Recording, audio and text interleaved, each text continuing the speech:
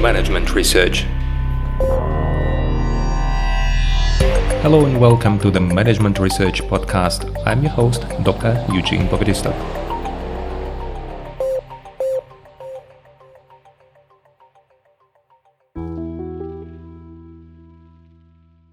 Hello and welcome to the next episode in our mini-series dedicated to psychological games. In our previous episode, we talked about the congruent and incongruent types of relationships, and those that may lead to normal communication and those who may lead to conflicts in communication.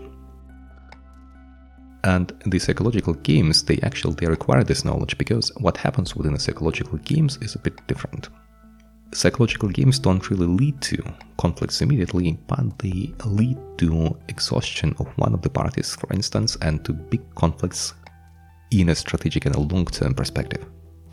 And I'm going to go through a conversation, and you can judge, may think what kind of conversation this was, who was talking to whom. And imagine that the manager meets his employees and said, okay, hi, we have a meeting, this is a strategic meeting, and we should think about the strategy of how we want to develop our firm. And one of the managers, the other one, says, yeah, we can try the differentiation strategy. The CEO, we tried differentiation strategy, the idea is good, but actually I think we need something different, because differentiation strategy didn't work the last 2 years, we need to think about something new. Okay, one of the C-level managers, the same CFO, for example, says, we can try the cost reduction strategy, we can try to become more optimal. Good idea, says the CEO, we can try this out. Yet the problem is that we actually have optimized processes and we cannot go through all of it, so we need to find a different solution that goes beyond the differentiation and cost optimization strategy. Okay, says the same CFO, we can try to look for the new markets. So if we're already good on this market, we can try to go to another market and look at different countries. Let's say, what if we go to Asian countries? Okay, says the CEO, this is a valuable idea, this could work, yet our main competitor tried already to go to Asian markets and he failed, and I don't think we should repeat it. Do you have any other ideas? And then the conversation continues. If you go through this conversation, it was initially thought as conversation of two adult people, the C-level managers, the CEO and probably CFO, who I took as example, could be any C-level managers there at the same eye height. They had to discuss about the strategy and what they want to do. So it should be an adult conversation. And it looked like an adult conversation, but if you analyze it, you will see that the CEO, was asking questions and the other party was constantly guessing. And whatever the other party said, or even the CEO just rejected, said he kind of expressed the acknowledgement that it was a good idea, unfortunately it has been tried. And it didn't work, so we have to try something else. This conversation shows that actually, while it is obviously or explicitly a conversation between the two adults, it is an implicit conversation between a parent and a child. The parent asking questions and the child guessing. It is the same game as Eric Berne showed in his book, where one of the teachers in a school asks small kids about who is the most popular animal or what is the most popular animal in Argentina. And they keep guessing, and whatever they say, she says, no, yeah, it is a known, but not as known as something else. No, keep guessing, and then she says, no, of course it is the Argentinian bull. And the fact that kids named also the anaconda, orangutan, and many other known animals, she says it is the Argentinian bull because of the Argentinian meat and so on. But actually, the trick is that any answer was correct, and the idea with cost strategy and differentiation strategy could be correct, could be analyzed, and could even be useful. The idea of the game is just rejection, and if the kids would have said it is the Argentinian bull, the teacher could have said it is something else, I don't know, the anaconda, if they have anacondas in Argentina, usually in Brazil, but who knows, maybe some of them are also in Argentina. This is the game when the conversation happens at different level explicitly and implicitly. Again, the explicit conversation was adult to adult conversation, the implicit was parent to child. In these types of conversations, those people who are, let's say, in the parent role, they get some authority points, they get some psychological wins. They think they're better, they think they have thought about everything, and the others in the room, they accept it. While they keep guessing, they actually accept that one of the parties is more clever, more wise, more developed than the other party. And through this guessing, they get in a childish role where they have to guess what it is and actually feel stupid because they don't know what to offer. They don't know what strategy is the good one. And the clever, the wise manager, he or she knows it so good. So this is an example of psychological game, and actually this game is played many times. I have observed it very often. There are different games, but this specific game is called, in the Russian translation of the book, it's called the Argentina.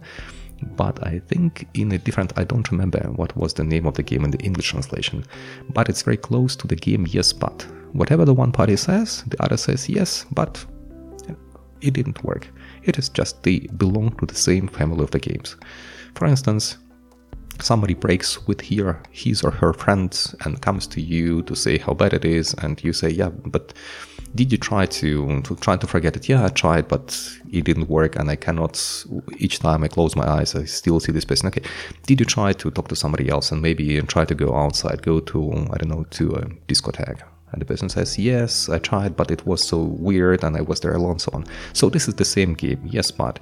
Whatever you say, you are guessing, you're getting to this childish position, trying to help actually, and the other person just rejecting them and saying, yes, but, and so on. And through this conversation, the person who says, yes, but, gets to the higher level on some psychological scale, being more adult, being more mature, having thought about everything, so kind of getting the psychological points. And the other person is losing the psychological points because he or she feels incompetent and not able to address the problem and not being able to understand the whole complexity of the problem. This game is played very often, and just to give you some examples, in Ukraine, in one of the firms where I used to work in Ukraine, we had a very interesting person who was in the IT department, and each time he wanted to do, let's say, I'll say at the end of the game what he did, he just came to people, to his employees, some of them, and said, okay, write me 3 or 5 things that you're good at and that we are paying you the money for. And the boys, this was mostly boys, regularly engaged in this game. They wrote it down, came to he said, it's not interesting. I think these 5 things, they're not interesting, or I don't need them, or actually, the other people can do it too. So it was a kind of, they did their best to trying to show how competent they are in something, and he played a game where he said, nah, yeah, this Java is not popular anymore. We need to focus now on different other languages, programming languages, and Java is kind of start being outdated and so on. So in this way, he also suppressed people psychologically. So I would say it was this psychological misbehavior, more or less, but you cannot prove it just because in this event it was like less official and it was like a game, played like a game, but at the end the employees were constantly suppressed and felt that they are doing something wrong and what they do is not so good. That is why he also applied his method to fire somebody. People just left the organization. And he also used this to suppress a little bit the atmosphere, I don't know, to control the team better. One of the interesting approaches, but if you look at it through the lens of psychological games, this was the clear psychological game where he got additional points and tried to be a known and wise person at the cost of the others. And again, I told you, there is no immediate conflict because it is like a game, nothing will happen, but in the long term, people just leave the organization, the high turnover of the personnel, people don't want to engage in conversations with such people, so people just feel uncomfortable after such conversations. And if you think about your own conversations where you felt uncomfortable at the end, or if there are some people with whom you don't want to talk, this would be mostly people who play to you psychological games where you are losing. In each conversation, they offer you a conversation at the level of, for example, 2 adults or 2 kids, but at the end, they end up in a different conversation that is, let's say, driving down your energy. For example, parent to child, where you're put into the child position without really willing to do this. Think about your conversation retrospectively, try to find those, and try to apply this method to understand whether there is a game, the difference between the implicitly and explicitly held conversation. I hope it was interesting, and don't forget to write me a comment in the comment section below or drop me an email if you have some specific questions. And yeah, why not subscribing to my channel? Wish you all the best. See you in the next episode, and bye bye.